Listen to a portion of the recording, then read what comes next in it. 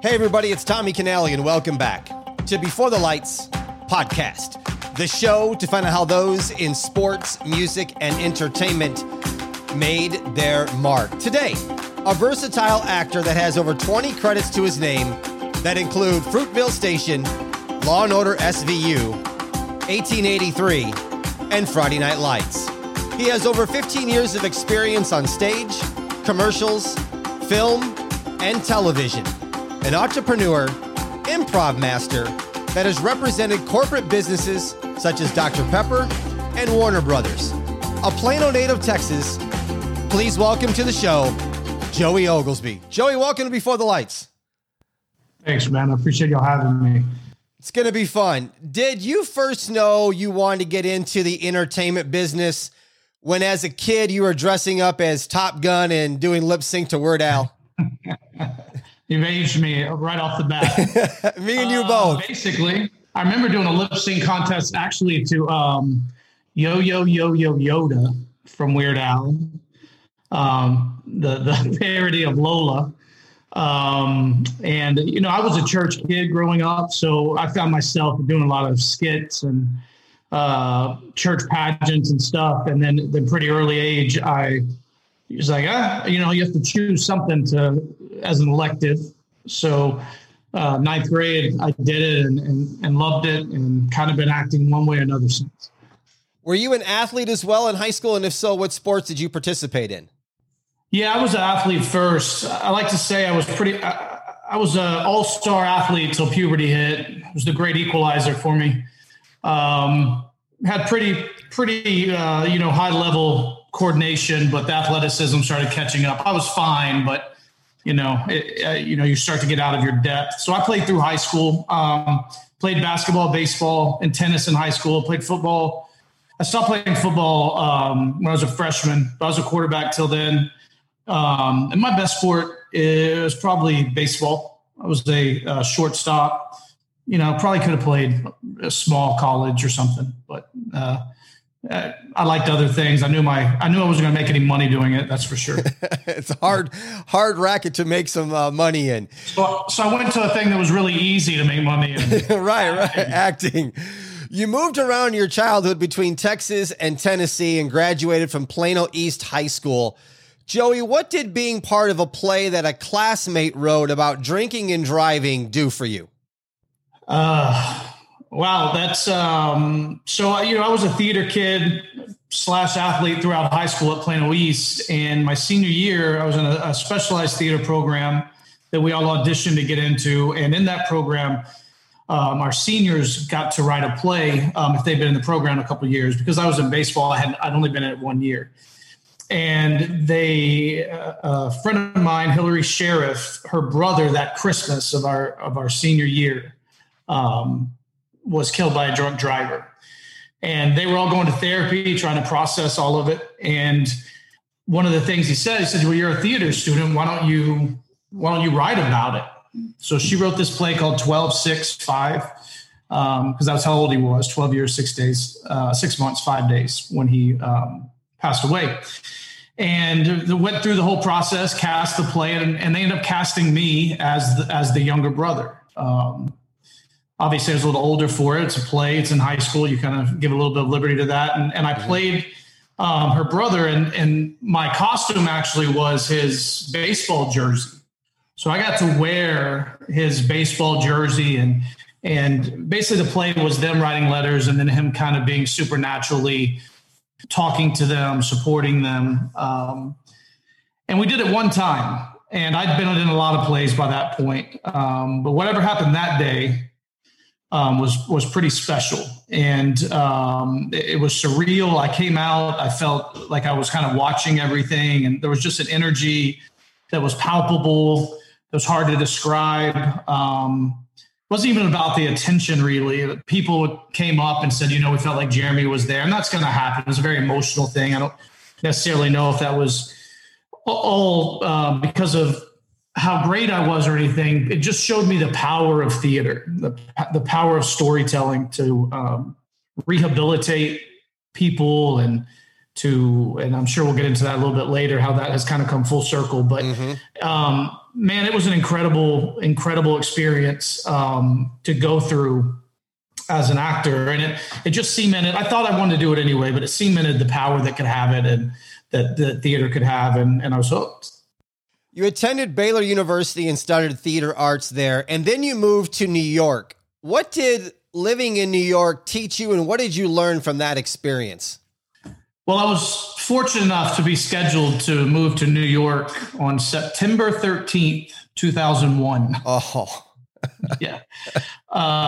So, for all of us, and now you realize half the people don't even remember 9/11, at this point, but for all of us, what President Bush got up there and said was, keep going on with your life. That's how they don't win. So everybody's like, what are you going to do? What are you going to do? Because it's not like I'm going on with my life in Dallas. I was moving to New York City. So the flights got canceled for a couple of days. And then finally on the 15th, I was one of the very first flights into New York City that night. And I can remember two really cool things happened, actually. I mean, it was very uneasy to fly, but in some way you felt like, well, this has to be the safest it could ever be, because they would never let this happen again. And I remember we were in the airport in Atlanta, and the pilot came out into the waiting room and stood up on some chairs and said, hey, everybody, I know it's been a rough week, but we're going to take care of you up there. And I have some natural anxiety for flying, so that was really comforting to me. And then when we came in, they banked us over. Just the way you come into LaGuardia, they banked us over and just looked down to basically fresh ground zero.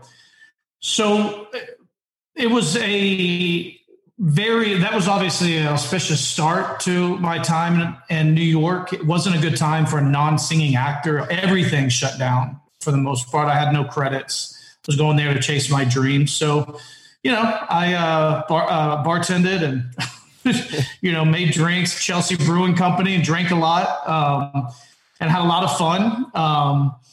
And I did a play out in Montclair, New Jersey. So that's off Broadway and then over the river. So it just didn't quite go how I expected. I was there a couple of years. What was really kind of life-changing when I look back, though, was I've been in Texas my whole life. Grew up in a very southern, typical Christian kind of suburbs, Plano, Texas, and ending up in New York, I just got to meet a lot of different types of people and see that the world was a lot bigger than that, and just got to experience so much more of life. And being an actor, Meisner says it takes 20 years to really be an actor. Well, it's because of those experiences, meeting different people and becoming empathetic to other people's plights and just realizing not everybody grew up like you, for better or for worse. So I think that time was really impactful for what I was going to end up doing with my life. But the actual practical benefits were limited as far as what I was able to accomplish as an actor, as far as my goals when I went there. And so ultimately, I found it the right decision to come back to Dallas for a while. And then when you came back to Dallas, you were an actor in both stage and broadcast for several years. And then you starred as Ray in Lone Star with the Contemporary Theater of Dallas. You also were part of The Best Little Whorehouse in Texas. And you know this play really well because you directed the show in college and played Roy in high school in this play. What is the attraction to Lone Star and Joey Oglesby? Oh boy, I'll never do Lone Star again. I'll tell you that. I have done Lone Star, well, mainly because it kind of fit. I'm an interesting. One of the things you have to learn as an actor is to kind of understand yourself. And just because I feel a certain way inside doesn't mean I come across that way on stage or film. And I come across very differently on stage than I do on film. But one of the things that I was always kind of in my wheelhouse, because it was kind of the people I come from, but not necessarily what I was growing up as a suburbanite in the mid-90s. I had lived in the country when I was younger, so I knew these people. Lone Star is a play about a Vietnam vet coming back from Vietnam and things not being the same. And it just fit what I do as an actor. Especially I played Ray a couple times. I played Ray in New York City just like 5 years ago. We did a production up there. And I think Lone Star, it fit me, my sensibility comedically. And I was able to play Ray. I've actually played both characters in it. But I think more than anything, it has this huge heart, which I like too, because it's about brothers, about somebody coming home and things changing. And it's easy to look at it as just a comedy. In fact, a friend of mine came and saw it when I was in New York, a brilliant actor named Will Harper. And I said, well, what do you think, man? We weren't getting that big of crowds or anything. And it's not really as relevant a play as what a lot of things were doing then.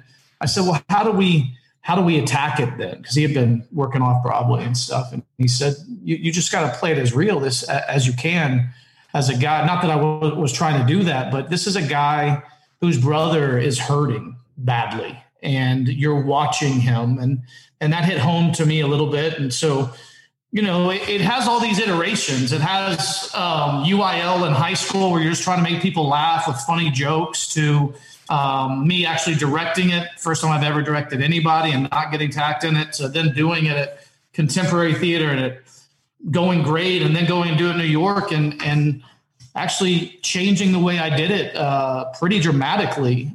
Still finding the laughs, but trying to find a little more heart into it. So I don't know if it's going to go down as the greatest play that ever lived. It's a great McClure who wrote it, a great playwright. I think it premiered at SMU, so it had some roots down here in Dallas, but it sure does mean something to me. And it's interesting tracking it through 15 plus years of doing it from a high school stage in Plano to an off-Broadway stage in New York.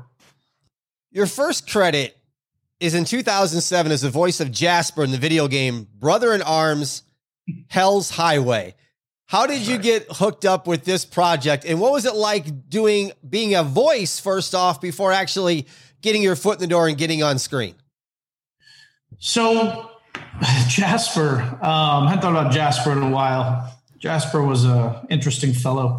My career really was based on stage. I was a stage actor, and then I started doing sketch comedy, and that started going pretty well in Dallas. I was a member of two groups, the STDs and Chicken and Pickle Guys, and I started traveling some, performing in Austin and Houston around, and I was doing a character called the Inappropriate Guy, very generic kind of SNL type character, and SNL style character, and a director in town just kind of had seen me do it, and they were doing the 24-hour video race, and he said, hey, come do this. We're going to improvise it, and I think you're going to be perfect for this idea I have. I actually did it with Allison Tolman, who's a terrific actor and working a ton right now for Fargo and stuff.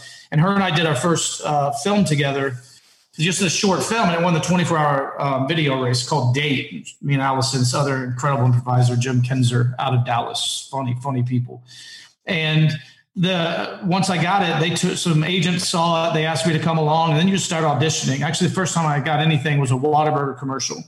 And it ran enough to drive any person crazy. But you start to feel like, oh, this is fun. This is on set. And then, I was auditioning for voiceover a lot.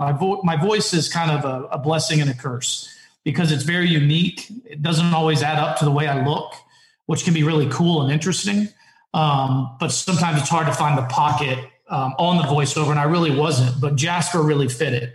He was kind of a Southern guy, a little bit nicer than the rest of them. And it's all in your voice and those things. And what people I don't think understand is how hard it work, especially now. I don't do much voiceover. I got a lot of friends that do.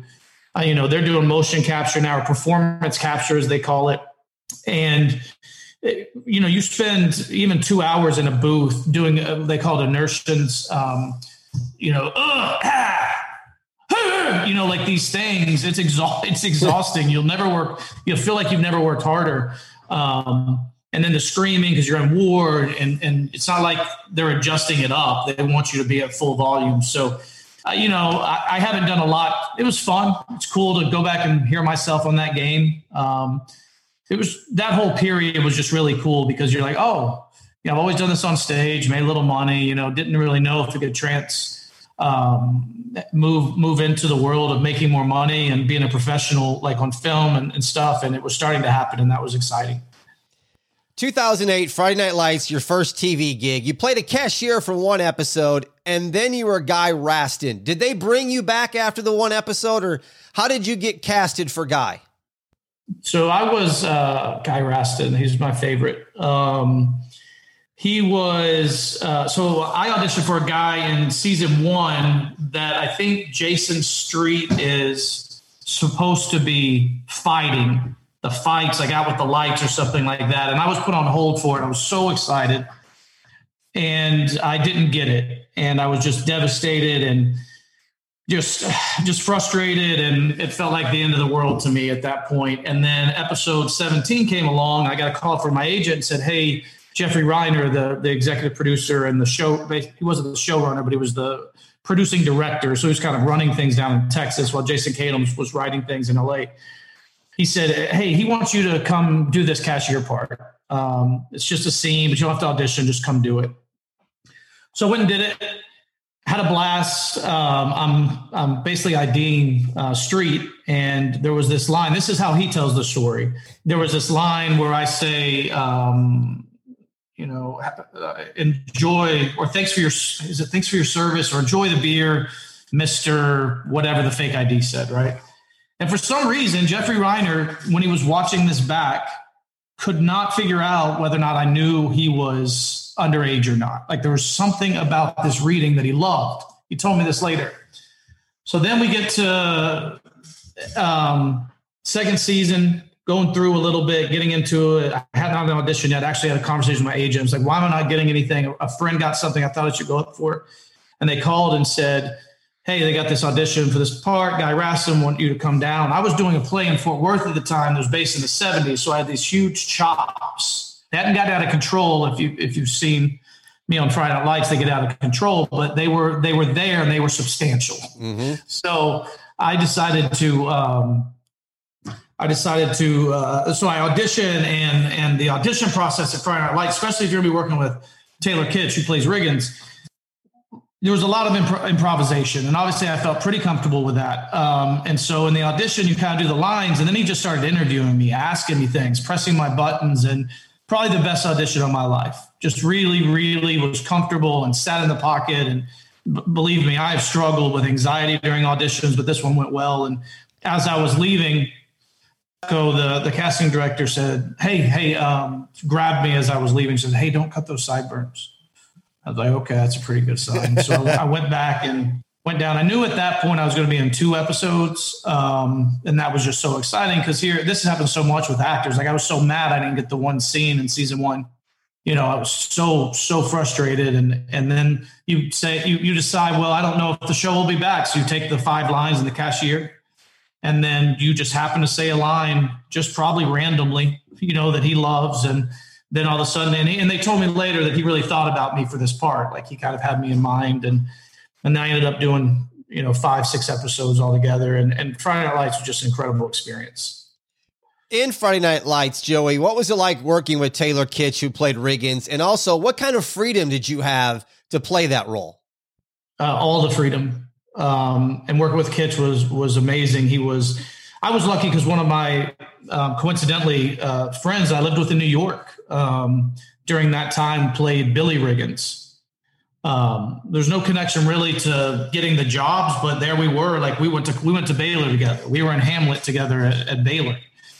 And so that's always nice, because you're walking into an established show, and when you have a good friend that's now become really great friends and playing these brothers that have become iconic, that's a good end. So there's a lot of comfortability with Kitsch and with Reiner, who was directing most of it, and the amount of freedom. And this just goes to show what Katims and what Pete Berg set with the pilot. And I know I've heard stories, they're doing episode podcasts right now of Friday Night Lights. And they've told stories about how Peter Berg told those actors, this is your show. The characters, because that's what happens in TV. People don't realize that as much, as guest directors come in all the time, and they're talented and they want to do their thing, but it's really an actor's show. They have the power to kind of decide which way it goes. Now, as a guest star actor, you don't necessarily, but they weren't bringing anybody on there that didn't have the freedom. And if you were going to work with Taylor Kitsch, you better throw the script out, because if he wasn't feeling it or he wanted to do something else, then he was going to do that. I'm specifically talking about Friday Night Lights, not other things. And he was just an incredible partner. I think Kitsch is just such a great actor, and he listens and reacts, and we just laughed, man. It was so ridiculous, some of the stuff, like sitting up in the deer blind and just. And I just remember days where we were shooting the truck scene, and just me and him and Ryan are just crying. And one of the things that's so cool about Friday Night Lights is all those people are still really close. And even people that played the kind of tertiary characters and on the periphery like I did, we're still close to a lot of those people, and those people love each other. And it was just a family, and it was like we got to do our own thing down here in Austin without kind of the interference of everything else that kind of gets in the way sometimes. And just a magical experience, and nothing really like it. And I think a lot of the actors who have been on it will say since. There's great things. I've been a part of some amazing things, and I'm very proud to be a part of, but that was a pretty magical, I was in my late 20s and about to move to LA, and it was great. Joey, what kind of research do you have to do to play a guest character role like you did on Law & Order SVU when you played Mickey Pappas in the episode Acceptable Loss, and some of these other, guest character appearances you've done? Well, you don't have a lot of time. First of all, when you're a guest star actor, you're really paid. You've gotten the audition. You got to think about how many people are up for these auditions to even get the audition. They most of the time, the rule is if they're not talking to you, things are going great, because they want you to do what you did in the audition. And the shows are about the other people, and you're to push it along. And sometimes you're not that it's harder, but you're playing more bigger characters or more nuanced characters, or ones that are breaking down because you're being interviewed by Ice-T or whatever, right? So I end up playing a lot of dirtbags. I play a lot of, this guy was, a rapist, and spoiler alert, right? Right. If anybody hasn't gotten episode 300 or 299 of SVU. I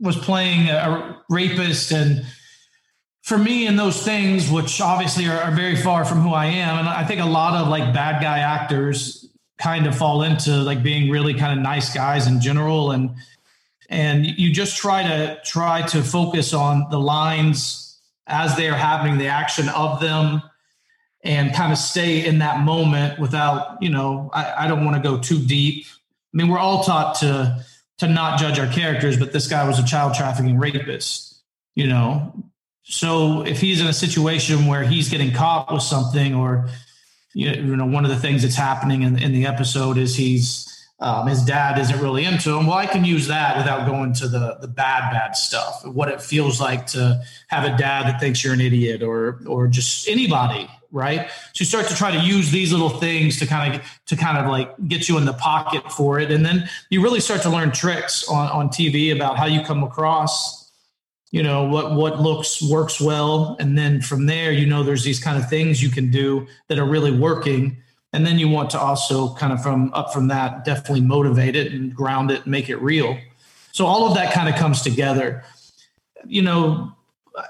I hope that there's, and when we get to Fruitvale, which I'm sure we will, I did a lot more research on that than I would on something on Mickey, because there's real people, So guest star acting is interesting, man. You go do your job. If the director's not talking to you, fantastic. If he does and he's just wanting to collaborate, that's great too. But, if he starts talking to you a lot and every take, it's like, well, you're not really doing what he wants. So, there's a great story. You want a story from SVU? Sure. So I'm in the scene. They've caught me. I'm in the hot tub, and I've always fluctuated weight a lot. I'm a little bigger at this stage, and they wanted me naked. They wanted like this guy to be sitting there listening to his music, roll up on him, and put a gun on him and say, "Get up, Mikey," or whatever. The gig's over or whatever, and it's Ice-T. right? Which is surreal anyway. I grew up in the 80s and 90s. It's Ice-T, And so we're out there. It's middle of Queens. It's the first take. They put this small, what can only be described as a flesh-colored banana hammock type thing. And if it was that, it would be more covering than this thing. It was smashing all my junk down. And, but then you got to do the scene or whatever, and you're waiting, and they pull you out, they get up, they ask me to put my arms up, and putting them up. So I'm naked. Like, that's kind of the bit, right? It's a little bit of a bit at this part of the show in the third, fourth act or whatever. And we're sitting there and all the lines have been said. And I'm just sitting there kind of and no one's saying anything. And they're just kind of holding like nothing's happening. And finally, Ice-T was just like kind of looking at me, and he just goes, can I do an Ice-T impression? I'm not very good at it. Go ahead. He goes, yo, cover your dick. So for me, everything was so surreal right at that second because, one, then they cut, everybody laughs, right?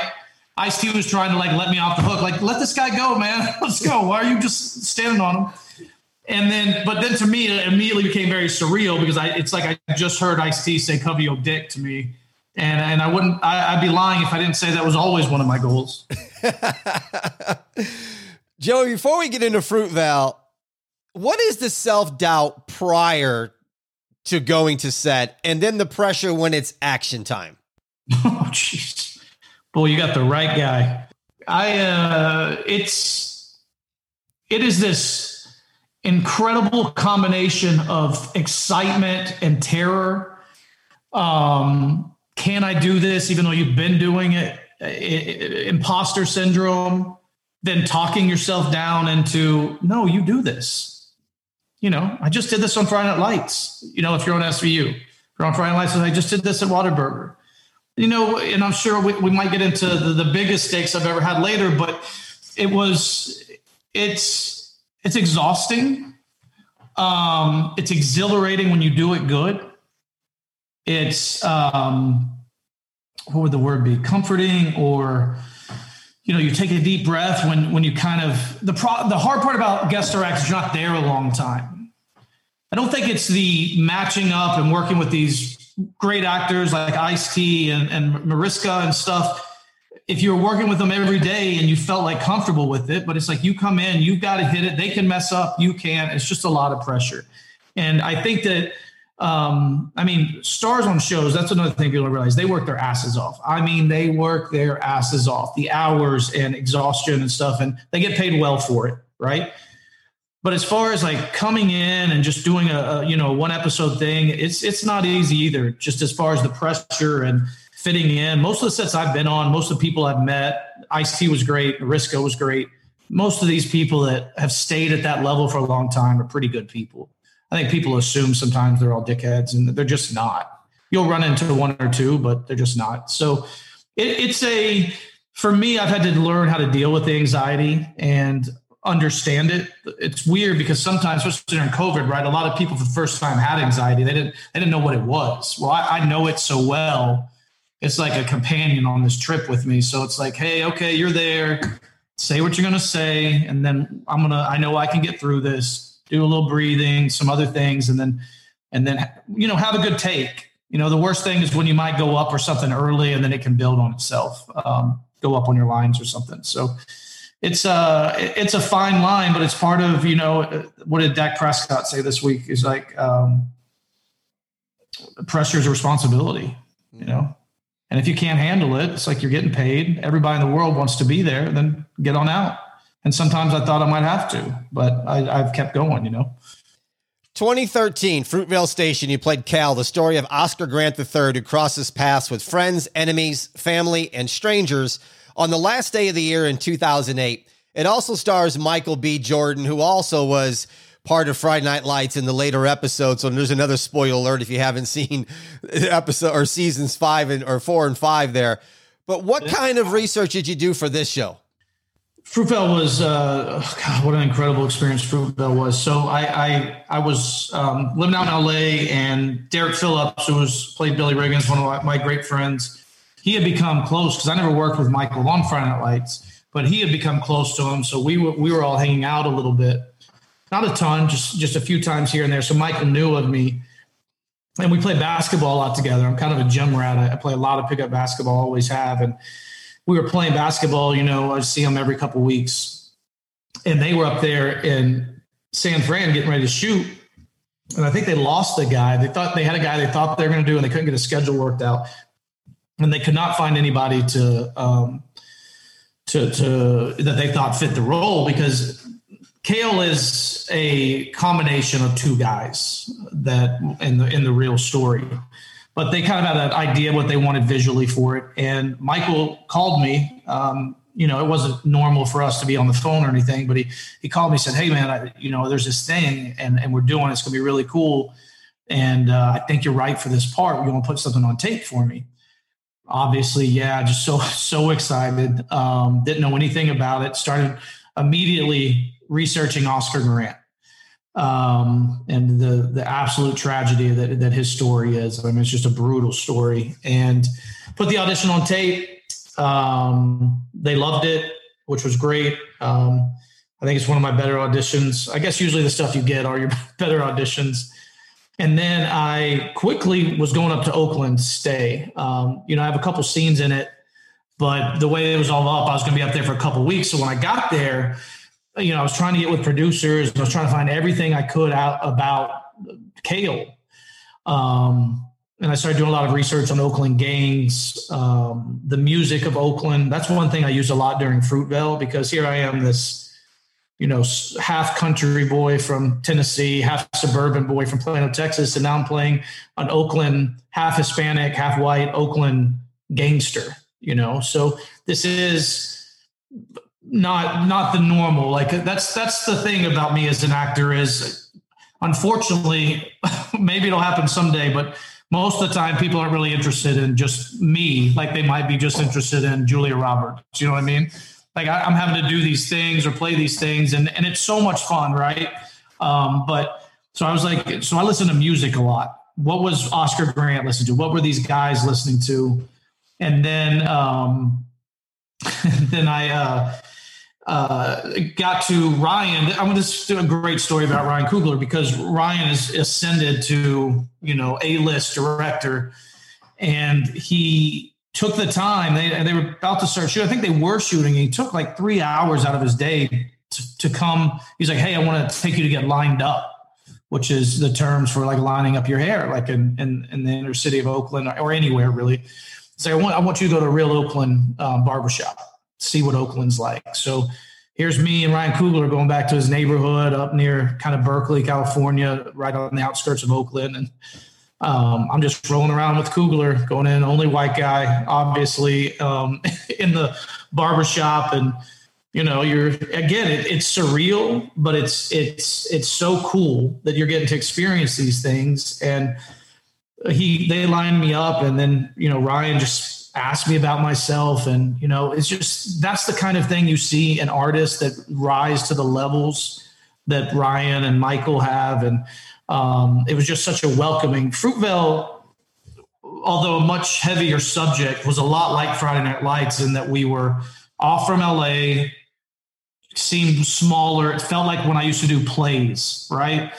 And everybody was kind of in it together. And this amazing DP who became the first female cinematographer to ever be nominated for an Oscar, Rachel Morrison, was like hanging, like when we were shooting in the train, she's like hanging off of the handles. I mean, she's only like 120 pounds with this giant camera so she can feel in. She's like, "I want to be in it," It's just an amazing experience. Then you add on the level of heaviness of this, and that there's his family around. A lot of the guys that rolled with me and rolled with Michael, and we were rivals in the movie.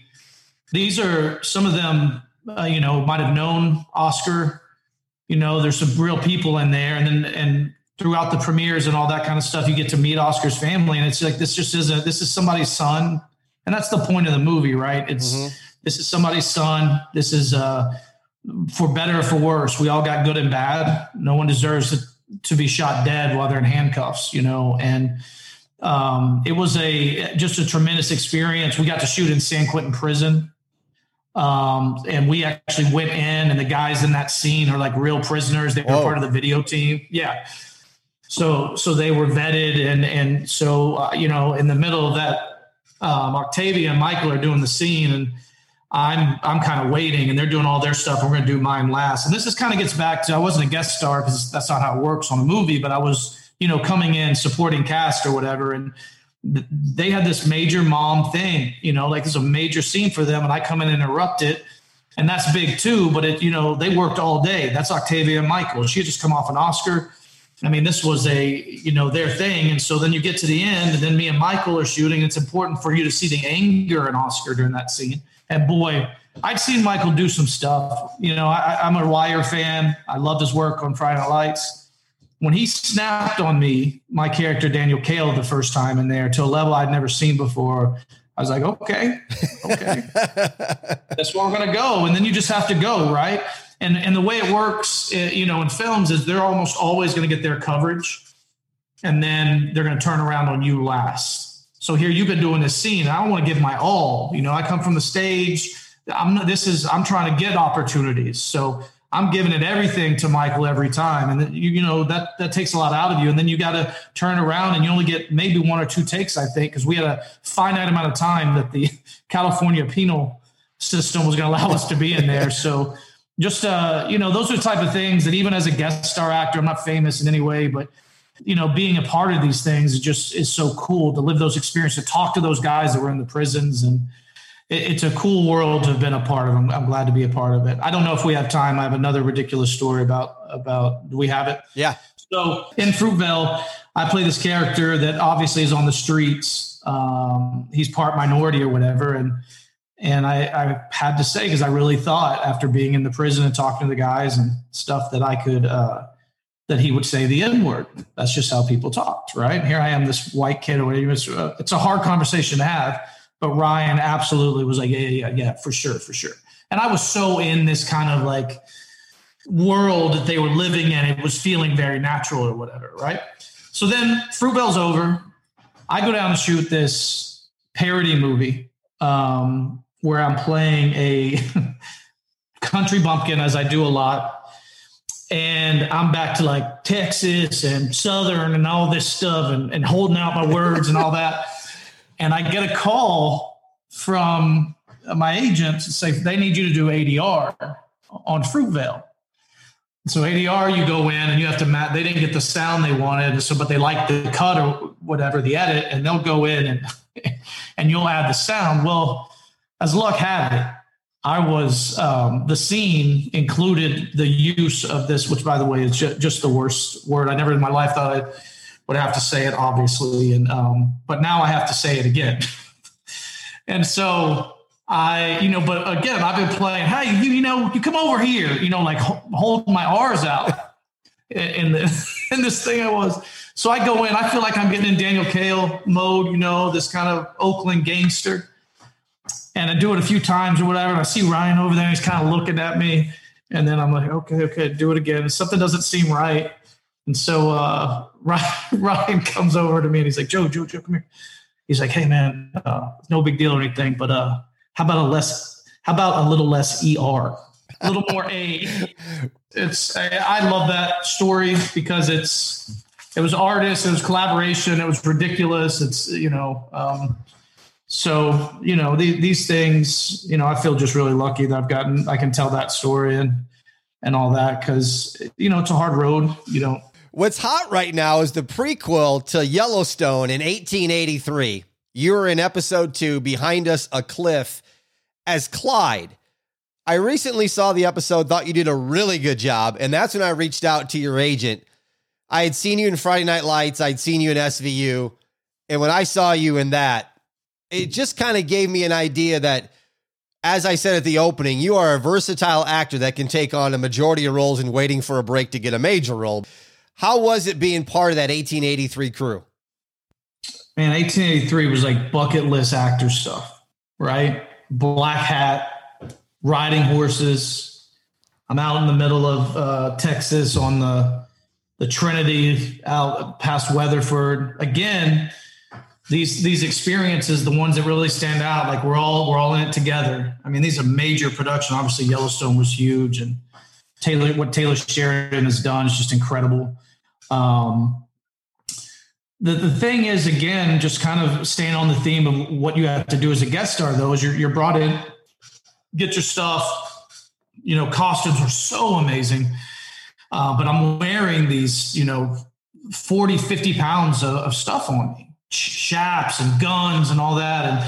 And then they want you to ride the horse. Well, I've been riding horses my whole life, but I don't ride horses like they ride horses. You know what I mean? Right. It's like I can play basketball, but they're not going to let me, be Chris Mullin because so you have a little Hollywood magic or whatever, right? But, I could ride. And so they sent me with this awesome guy that has been doing every Western since Lonesome Dove. And he's my horse guy. He's amazing. And I had this amazing horse, and they're teaching me, but it's quick. It's like an hour. I'm trying to learn all the stuff they want me to do. And then my whole posse in that episode, they're all professional riders. Some of those guys are the best horseback riders in the world as far as TV stuntmen, horse riders. And you see that in a scene. You see the one horse fall down. These guys are just incredible, right?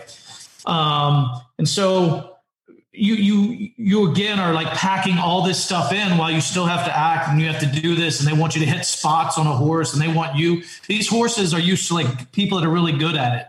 Not me jerking and you're what are you doing back there, man?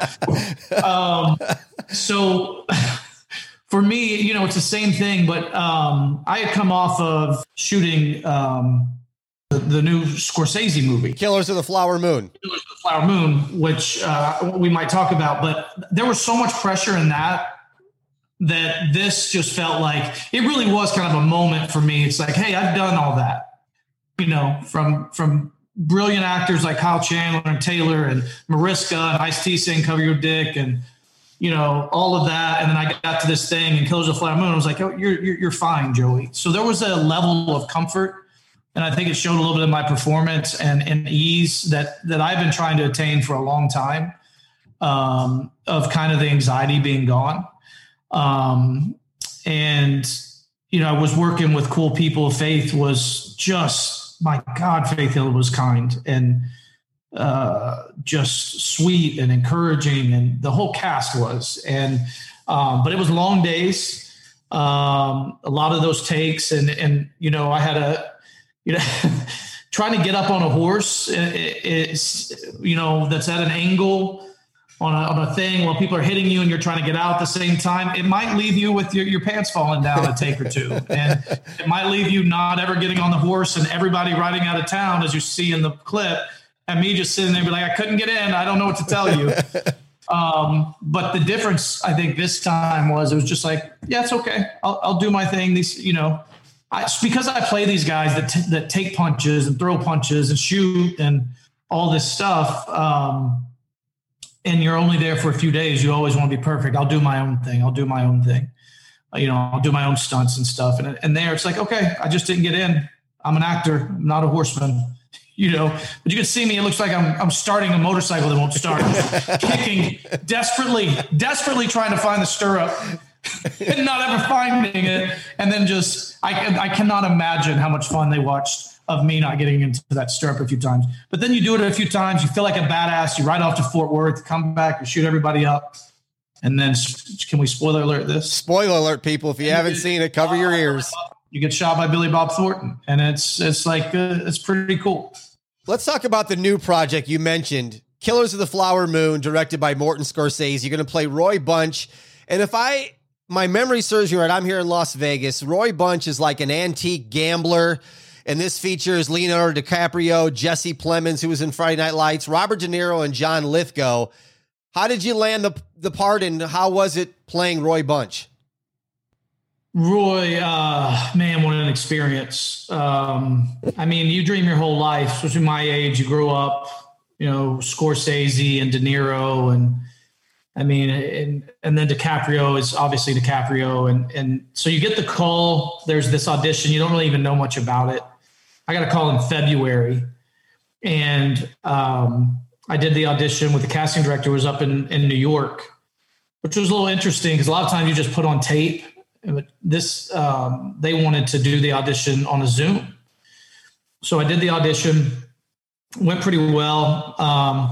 And then didn't really hear anything for months and months and months. That was probably in February. I didn't say months to months, about 2.5 months. Then I get a call in May that says, hey, Scorsese wrote this part back in that they didn't think they were going to do. And they went back and looked through some of the tapes for these types of characters, and they liked yours. They want to have you audition again. And I don't know if it was Scorsese that looked at the tapes at that point. It was the casting director. And they said they liked you. And so then I went back on Zoom. And again, just a amazing experience auditioning, and just such a warm room. Not all casting rooms are warm. And even though with COVID and everything, the Zoom made it a little bit less intimate. I just knew it went well. And then you can always tell when a casting director starts asking about, it's kind of like with Friday Night Lights. They said, don't cut your sideburns. Well, when I was getting off, she said, hey, they don't have shaved heads back then. I usually have a shaved head, but it had been growing a little bit. She said, don't cut your hair. And I was like, okay, here we go. But then it just took for ever to get the official yes. And I waited and waited, and we kept checking in. Oh, they like you. They like you're waiting for Marty to see your tape. And that's just a weird thing to hear anyway. I'm sure. Just to know that he's going to watch your tape. And so then they booked me, and then I'm headed out to Oklahoma, and just everybody's just the best costumers, the best accent guys. And the town had been transformed into this old West town. Just the scale of a Scorsese movie is just so cool, man. And then I was lucky because the first scene I did had nobody that I've been, admiring my whole life in it. And that went pretty well. But then you have to do a scene with Robert De Niro, and it's just me, De Niro, and DiCaprio. And, at one point we all get in a huddle, and it's us three and Scorsese. Which one's not like the others. A little bit what you feel like, but you got a job to do, and they cast you for a reason. And Scorsese, so sweet, so giving, so open, so collaborative. And just the costumes you have on it just feels so real. And the truth is, I had a lot of anxiety that day. I felt lightheaded, and you have to talk yourself down. You have to do your job. And DiCaprio had this moment, the most movie star thing I've ever seen in a good way, where he kind of winked at me, and it was about to be my coverage, and threw his, cigarette down or something at the same time. And like, here we go, it's your turn, guy, which felt inclusive, because, you don't always feel that. So, those little things help you. And I think movie stars and people that work a lot understand the kind of pressure you're under in those circumstances. And ultimately, after I got a few takes into me, and you're standing 2 inches from De Niro, having this scene with him, you start to relax a little bit. The cool thing was the next day I had to come back. De Niro and DiCaprio were wrapped, and they got rid of them, but I had to be there for some coverage of that scene that they weren't in. And that day I had no lines, and I just got to really breathe. And the big thing I've been stressing about since February, was over, and I just got to enjoy being an actor. And by that time I'd been there a week, and all the crew knew me, and it was a great crew, and the story's so important. I think it's going to be an incredible movie, and just a story that needs to be told. I'm excited for Jesse, who's a good friend of mine, to get to play this part of this Texas Ranger, Tom. He's going to be terrific. I'm looking forward to seeing as well. Listeners, go to the show notes. I'm going to put some links for some things that you can check out Joey's work on. When you hear the word compassion, what's that mean to you? Well, my favorite word in the world is empathy. So we're synonymous there. The thing that it's really the most important thing. That's what I think.